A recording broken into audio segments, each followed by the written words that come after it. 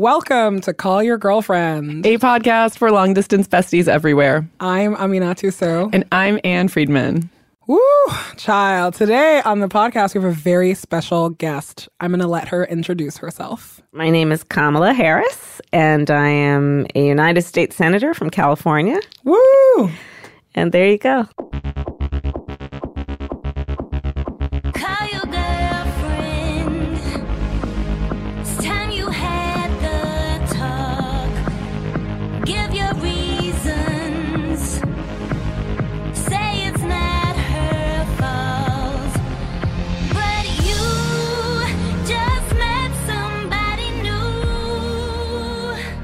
Does it ever get old saying that? My name? Yeah. I mean, I was going to say, and I'm a United States Senator. I've been saying my name for years. It does get old. No. So does it drive you crazy that people say your name wrong? Yeah, it does sometimes. You know what I actually think? I'm sure there's a study that's been done for those of us who have names that are frequently mispronounced. Mm-hmm. I'm sure there is something in character development about having an experience over and over again of this. Do I correct that person or not? Right? And there are sometimes when I don't and sometimes when I do. And I think it's interesting how one's character might actually be influenced by having a lifelong experience with being in that situation where you're having potentially a very intimate conversation with someone who's continually mispronouncing your name. Right. Or something that they might perceive as confrontational when you're really just like, these are the facts. And that's the other point. And especially as a woman, right? Mm-hmm. Because we have that example in so many things, right? Do we correct? Is it going to be interpreted as challenging someone as opposed to just, kind of expecting that we will be honest and not have somebody assume that that's an attack. Right. Right. Yeah. The reason why I asked if it ever gets old to say that, and I'm a United States Senator, is, in the grand scheme of the Senate, you were relatively new to the job. Yes. Yeah. And 18 months. Yeah. And we're wondering maybe if you can talk about what at this point you consider your biggest win, or the thing that when you're like, wow, when I look back at those 18 months, this is the thing that I want top of the resume. I'll tell you, one of the things that I think for me is most important is the role that I serve on the various committees that I'm on, which are oversight committees. Let's be clear, those committees exist to watch and question what is going on with our government, with the United States government. So I'm on Senate Intelligence, I'm on Homeland Security, I'm on Judiciary. And the accomplishment then for me is a function of what I think my role should be. And often, especially in the last 18 months, it has been to try and get at the truth. And so the accomplishment is, and the goal is to always make sure that we are being, and the system is being as transparent as possible, and that, frankly, that the American public has the answers and that we're being told the truth. And when that happens, I feel a sense of accomplishment. And when it doesn't happen, I feel a sense of frustration. So how have you been feeling lately? Frustrated.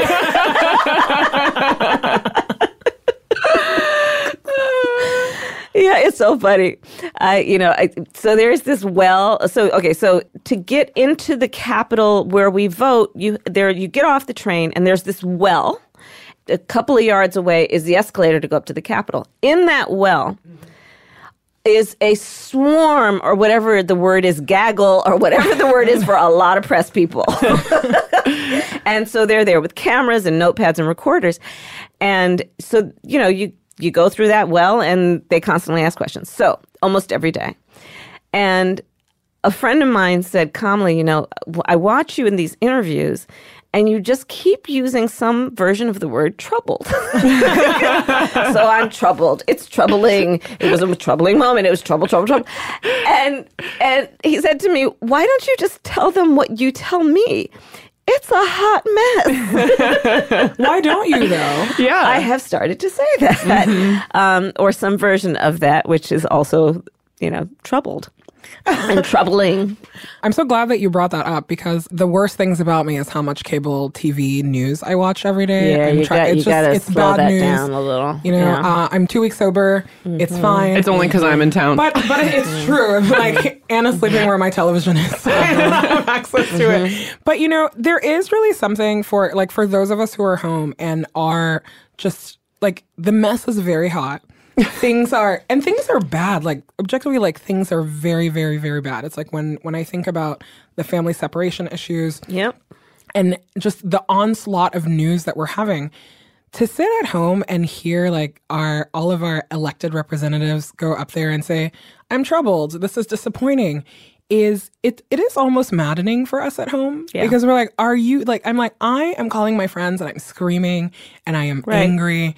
And it is an onslaught. It's like there's too much incoming. So I understand that, you know, making that triage is hard. But I do wonder if that's something that you think about in your job because we're calling the offices constantly. We're doing all the things that we're supposed to be doing, and we're looking for adults in the room in some regards. And to hear our elected representatives just have these tepid feelings about things is something that, you know, that's troubling to me. Yeah, no, that's right. So here's the thing. Part of what I would say is that I see things that they're not necessarily depicted every day on cable news, but are things that also give me a great deal of excitement and optimism and hope.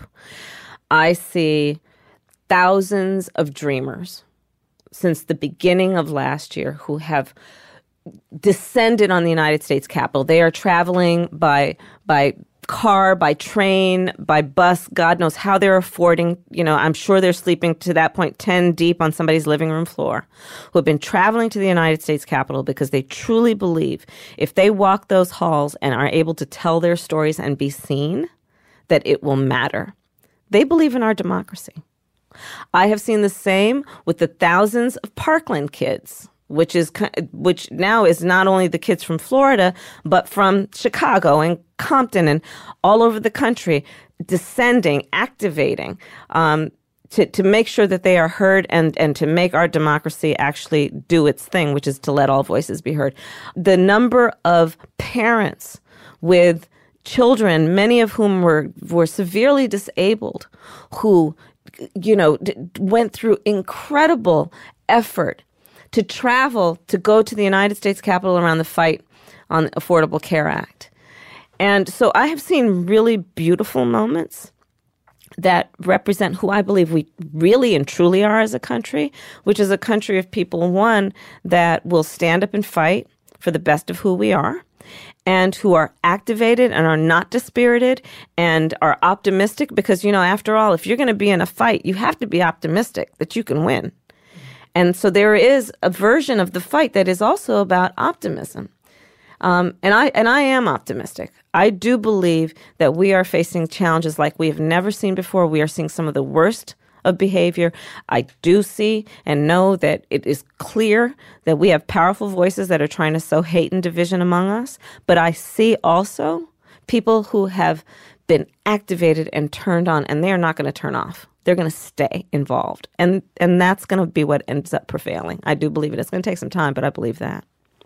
Are you even an optimist when it comes, like when I think about the things that I feel most despairing about, it's stuff like, are you optimistic about blocking Kavanaugh? Like that's one of those things where I'm like, it feels like postcarding into the void. Yeah, but you know what? Go back to the fight on the Affordable Care Act.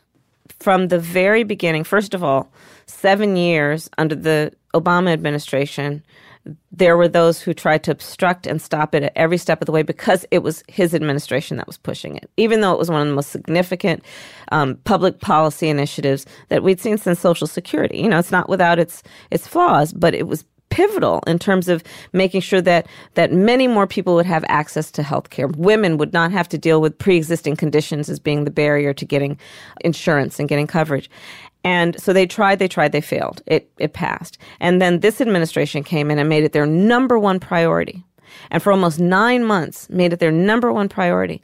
And what happened? People took to the streets. They also made the point that so many of these issues are not even bipartisan, they're nonpartisan, like health care. Right? Only Democrats want healthcare. Right, exactly, right? And what ended up happening? From the very beginning, everyone said there's no way. When we don't control the House, we don't control the Senate, we don't control the White House, there's no way we can win this. And we won. We have to remember the victories in order to also recognize that this is doable, but it's not going to be without effort. So remembering the victories, I'm like that. They seem so few and far between sometimes. Yeah, and some of the defeats are huge. It's like I still remember when Gorsuch got, he flew through his nomination. It seemed like troubling, very troubling, deeply troubling. And thinking the arc, the arc of that nomination, like starting with Merrick Garland, and how in my imagination, I was like, actually, that was when we should have taken to the street. I'm optimistic about a lot of things. I'm not optimistic about them maybe in my lifetime, but it does feel to me that a lot of times we also do not learn from the mistakes that we have made as progressive and from a lot of the inertia that we've had. And so I wonder if that's something that you think about when you are making in the strategies and the work that you are doing. Yeah. So I want to just say another thing about optimism so that, I don't think that our optimism is about denial. Our optimism is we are very clear-eyed with what's not working, right? And we know we are better than this. And that is optimism as far as I'm concerned. We know we're better than this. And so we need to fight for that and for who we are. Optimism, born out of the reality of knowing that the vast majority of us are so much more in common than what separates us, in spite of these forces that are trying to sow hate and division. I reject that. People say we're divided. I'm not going to buy into that because I know that for the vast majority of us, when we wake up in the middle of the night with that thing that has been weighing on us, that worry, right? The 3 o'clock in the morning, waking up in a cold sweat. When we are waking up with that thought, it is never through the lens of the party with which we're registered to vote. It is never through the lens of some demographic a pollster put us in. And for the vast majority of us, that thought has to do with one of just a very few things: our personal health, the health of our parents or our children. Can I get a job, keep a job, pay the bills by the end of the month, retire with dignity, pay off our student loans? The vast majority of us have so much more in common than what separates us. And some people would say that is an optimistic thought. I think it is. But it is also the truth. And so we're just going to have to, I think that to your point about being fatigued, we've got to be in this for the long haul. And in order for this to be a sustainable movement, we have to understand that we are fighting for something and not against something. So it's about perspective, but with eyes, clear eyes and open eyes, and being honest and speaking truths. So truths, right? Let's speak truths. If Charlottesville didn't make it clear, if it wasn't clear before, Charlottesville makes it clear. Racism is real in this country. Sexism is real in this country. Homophobia is real in this country. Anti-Semitism is real in this country. Let's speak those truths so we can deal with it. Let's speak truth. Sexual harassment in the workplace is real in this country. Let's speak truth. We are a nation of immigrants. And so to suggest that we are going to have border security by ripping babies from their mothers is ridiculous. And, antithetical to who we are. Let's speak these truths, right? And this is part of this fight, speaking truths even if they make people uncomfortable, but doing it with the optimism of knowing that when we speak truth, we will create trust in a way that doesn't exist right now. And trust is a step toward a much healthier environment. I definitely agree with all of that. Mm-hmm. And I think that where I get hung up is I think that things that are no-brainer, positives for the kinds of middle-of-the-night concerns that you described are, in fact, when you take them, put them in the form of legislation, take them to Capitol Hill, are, in fact, very controversial or deeply partisan. And I'm wondering where you are feeling some strategic momentum to take that a step further policy-wise. I've got a couple of examples. One is on the issue of the cash bail system in the United States. So I have long been an advocate for what we need to do to reform the criminal justice system. I was elected district attorney of San Francisco. I was the attorney general of California. We need to reform the criminal justice system in this country. There are huge inequities based on race, often based on gender, and certainly based on income.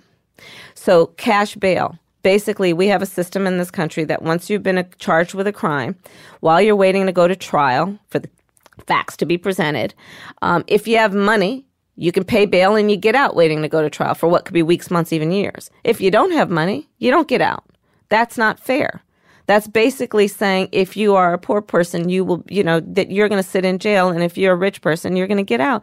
And that's not about justice being blind, right? So it's completely and obviously unfair. And it's not only a criminal justice issue, it's an economic justice issue. So I created a bill a year ago, presented it, saying let's reform the system and get rid of the cash bail system by replacing it with a risk assessment system. You know who my co-sponsor is? Rand Paul. Rand Paul. We read that op-ed. Right. And so let me tell you. And so we did the op-ed in the New York Times, right? Op-ed drops. And I think, okay, well, Rand Paul's constituency is very different than my constituency. And I wonder how Rand Paul is doing now that his constituency knows. And I was like, I need to call up old boy and see how he's doing, right? And I got in touch with him. I said, hey, Rand, you good? Your people good? How you doing? And you know what he said to me? He said, Kamala, Appalachia loves this.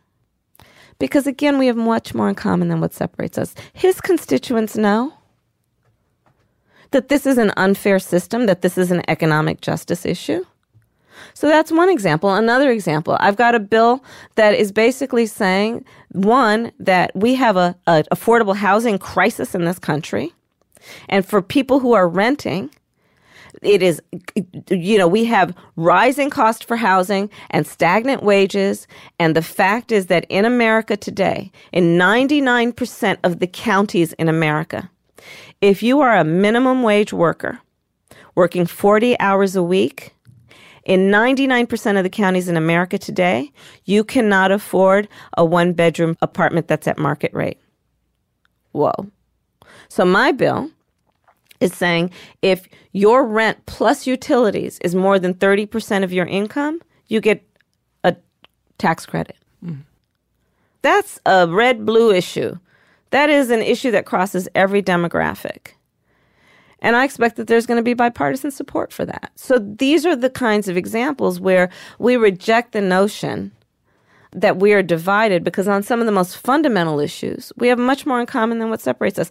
The guy who is waking up in, you name your red state and all of the stereotypes that come with that demographic, who's waking up in the middle of the night, that guy, and the woman who's waking up in, you name your blue state and whatever that stereotype is of that demographic, when they wake up in the middle of the night, they're having the same thought. So I'm curious about then, go back to the bail reform bill, for example. Yeah. Rand loves it. Rand's people love it. Yeah. What's the prognosis throughout the rest of the Senate? We're going to have to keep pushing it, and we're looking to get bipartisan support from Republicans and Democrats, and we're actively working on that. And I expect that if folks are going to really look at what their constituents want, instead of looking at it through a lens that's about partisan obstructionism, we're going to get a good level of support for it, for something that is so basically and obviously a flaw in our system, and that is a flaw that is targeted against working people, against poor people, and the equities just don't enforce the need to continue to have a cash bail system in this country. And that's why I'm leading on that. Mm-hmm. Wow, Rand Paul. I know. Did not expect to talk so much about him today. Okay, gang, we're going to take a quick break and BRB with Senator Kamala Harris.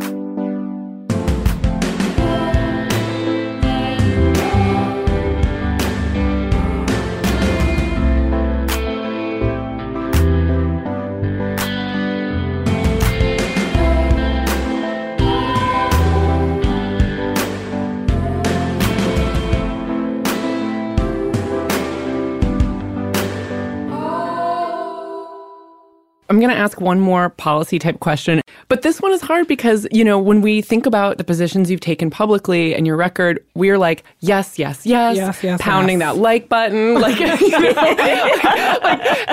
and, in a recent example of something where we did not understand your position was your vote on SESTA and FOSTA, the legislation that shut down online sex work platforms, including Backpage, and much of the public conversation was about sex trafficking, and your statement was like, I don't like sex trafficking, definitely 100, and you also expressed it's a First Amendment issue, which you acknowledged, but I think for us, we saw that as largely a labor issue, and tell me what you mean by a labor issue. Well, basically that it was a platform for sex workers to safely do their jobs or with more control, and what I think we were reading and hearing from people in that profession is that this was going to make their lives more difficult and more dangerous. Yeah. And I'm curious if some of that feedback has reached you, and if so, how you've responded. Well, first of all, I've spent a large part of my career, in fact, the majority of my career, working on issues that are crimes against women and children, and a vast majority of those as it relates to sexual assault and domestic violence and human trafficking. So that's been a part of my life's work. And I'm very, very familiar with the issues. And I have personally sat down with, I can't tell you how many victims of those kinds of crimes. And the issue with Backpage, I actually have history with Backpage. I have been advocating for years that Backpage needs to shut down. And they wouldn't, because they were incredibly arrogant. And they had a business model that was about, in particular, and this was the reason that I called for them to shut down. They were trafficking off of selling children, minors. So yeah, I want them to shut down, and I'm glad they had to, and I'm glad those guys are being prosecuted. And I'm never going to defend their conduct, never. Now, the idea of protecting sex workers is absolutely something I care about as well, absolutely. And I can tell you countless cases where I have sat down with also sex workers who have been the victims of crime and survivors of crime because they were not protected, because we relegated them to some kind of moral classification that suggested they're not worthy of or deserving of protection and dignity. And I reject those kinds of policies as well. But on that particular issue, that was as much as anything for me an issue about protecting vulnerable people and looking at, in the case of your Backpage, folks who were profiting off of the exploitation of girls and boys. So that feedback in terms of, the perspective of sex workers and, basically the labor issue as we see it, has and reached that's you. legitimate, but that is a legitimate issue, and it's been around for a while, and I support that. I support the need for those women, and there are men also who are sex workers, and the need that they rightly have for protection and support and dignity as workers who are voluntarily and not being the subject of any kind of coercion or trafficking. I totally protect the right that they have to have safety in their workplace. Yeah. I want to talk about something a little different. So you are the daughter of two immigrants. You grew up in Oakland. You go to Howard. You rise through the ranks of the Democratic Party. What do you think that it means, particularly after the last election, that one of the main takeaways is that in order to get back to the center, people are supposed to dial back their identity? Because that's the thing that we talk a lot about here, and you can already see me roll my eyes. Even just saying that, dial back your identity, is something that I truly do not understand. So I'm curious how you navigate that. Well, I reject it. And I agree with you. I reject it. And when we're talking about identity, it's a pejorative, identity politics. It really is. Mm-hmm. It is an attempt by some to marginalize certain issues. But let's be clear, back to the point about the cash bail system or the issue of rent. It equally impacts poor people. And then, so then let's look at the fact, certainly then let's also talk about the fact that when you look, for example, at incomes and you compare a woman and then a woman of color and an African American woman or a Latina to a white man, we have huge disparities in this country. We need to deal with that. You call that identity politics? I would say that's an American issue. That's not any one identity issue. It's our identity. It's our issue as identifying as Americans. That's an issue. That's a problem. So I reject that notion. I think it is an attempt to marginalize conversations that are about the inequities based on gender and based on race. And if we're ever going to deal with these realities, we have to dispense with notions that it is an issue that is only of concern to someone of a specific background. It should be a concern to everybody. I'll put this in another context that is not often discussed. The hacking by the Russians of the United States election. So, okay, Kamala, show us the math on that. That was a big leap. I know. I was doing the Julia Roberts math. Okay, so let me show you the connection. It is a matter of public reporting, and it is public conversation. First of all, it is a fact, despite those who would challenge it, Russia interfered with the election of the President of the United States of America. It is a fact. Unanimous finding by the intelligence community of the United States. So what is also a non-disputed fact is that the intention was to create a disharmony in the American public around our democracy, to create distrust in our democracy as a way to cripple us so that we can no longer be the power that we otherwise were perceived to be.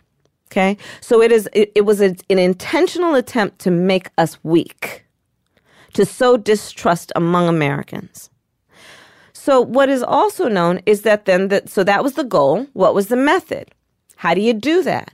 Well, they tried out a number of different things, but the thing that caught fire was the issue of race. I wonder why. But see,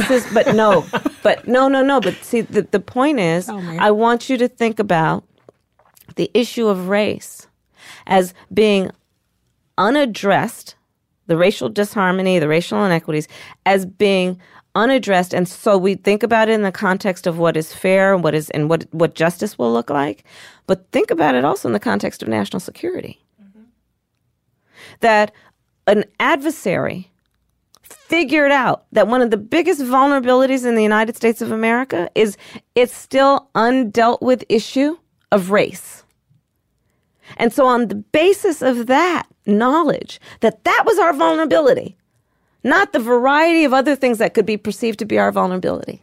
That was our vulnerability. They attacked us based on that. That's think that through. I mean, I'm thinking it through, but I know that doesn't surprise me. It doesn't surprise me in the sense where people who are not American see that very clearly, that race is it's a huge liability.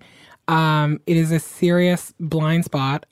The way that I would return that question to you is then what is our government going to do about that? But before we get to answer that question, because that is the question, I would ask you are aware of that.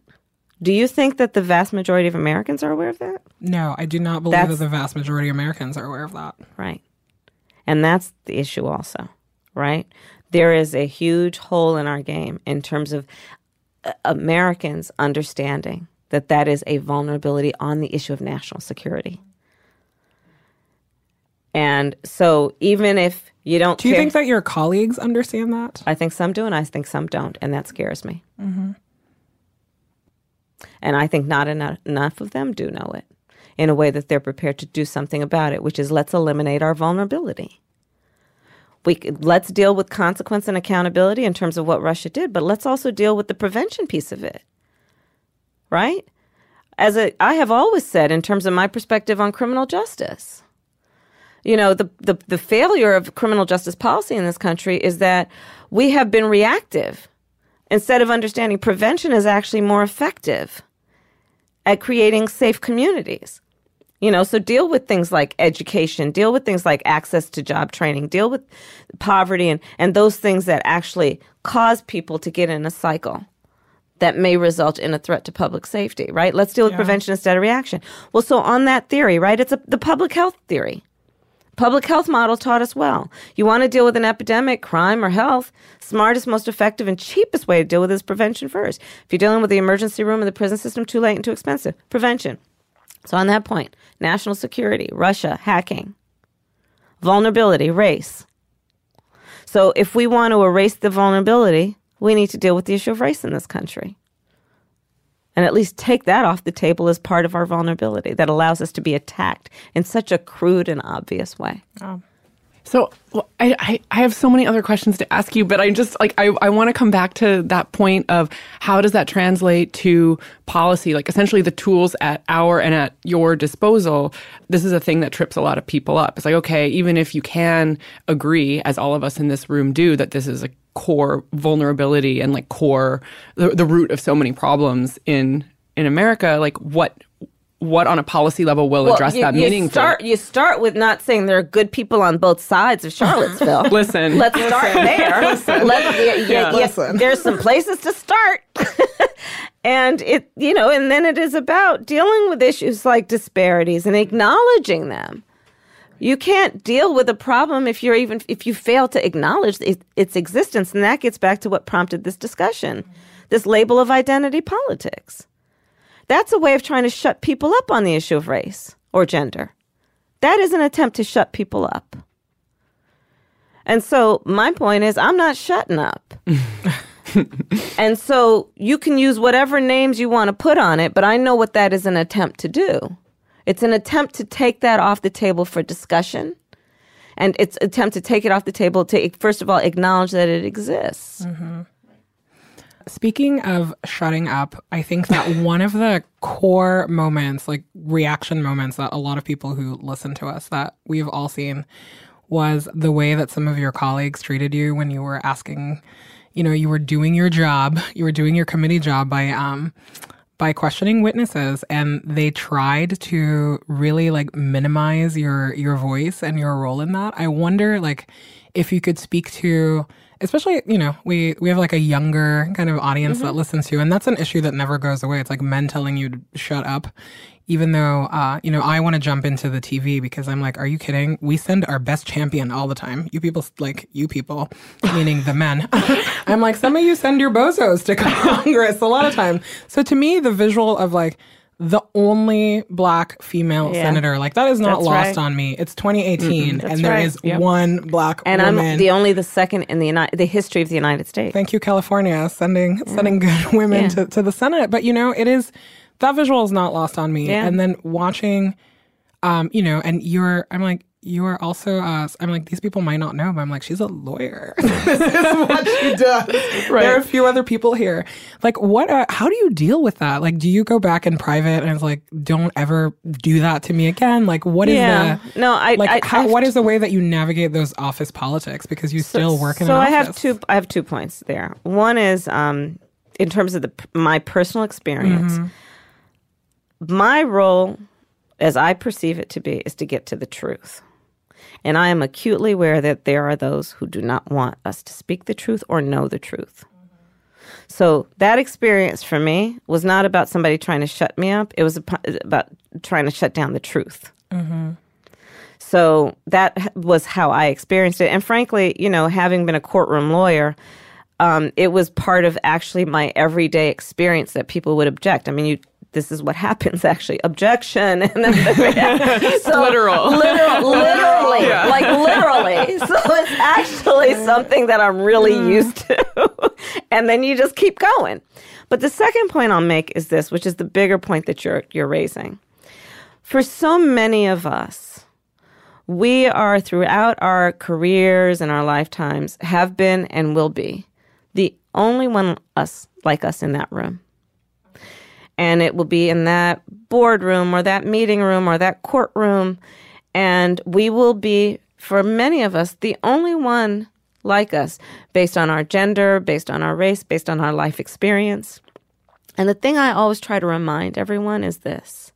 You remember when you are in that room and it feels like you're the only one like you there? All of us are in that room with you. You come from people.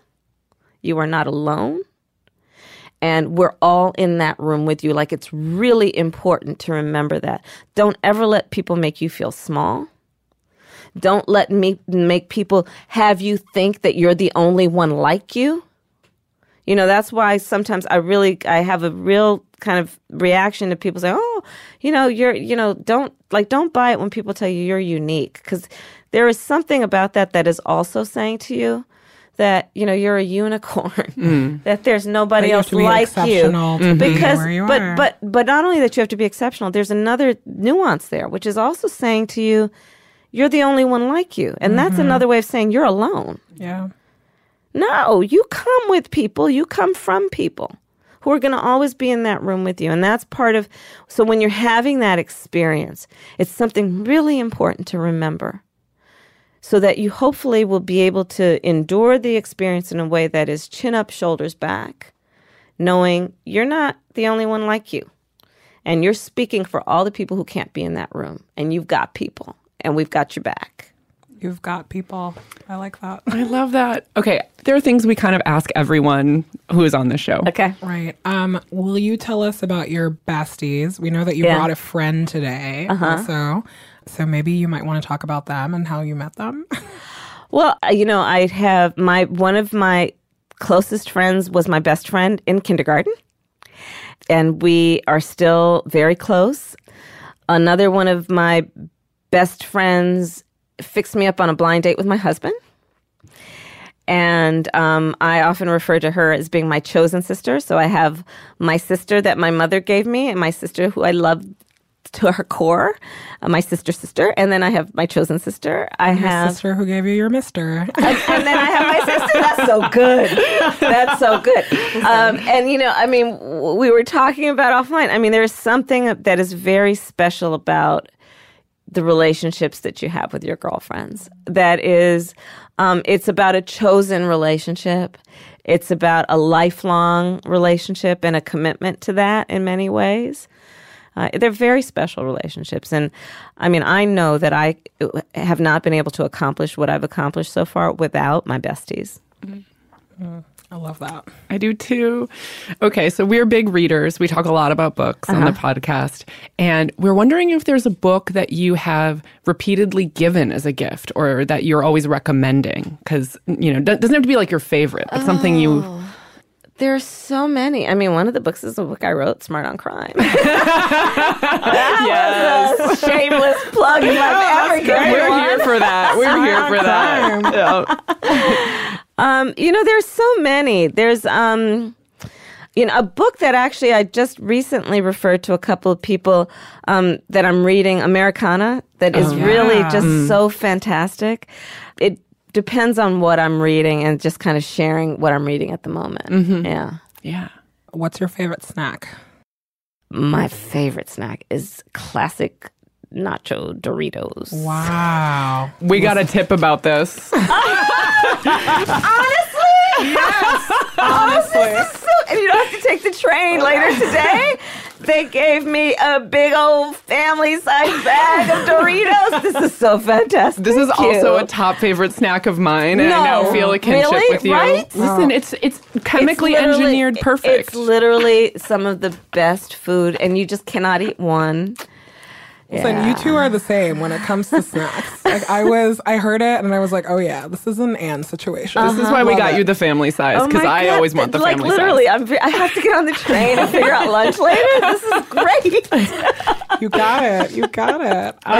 Thank you so much for joining us today. Thank you for doing what you do. It's such an important, what you guys are doing is that's exactly what is about besties and about, you can be accomplished and you can achieve success and the outside world can applaud you for all of that. But if, to achieve real kind of sense of being full and complete, your relationships with your girlfriends are so important. And it's, I mentor a lot of people and I always tell them, in addition to all of the stuff I will advise about what you do in terms of your professional careers, surround yourself with people who love you and will root you on and encourage you and challenge you and be honest with you and not sell you a bunch of, BS.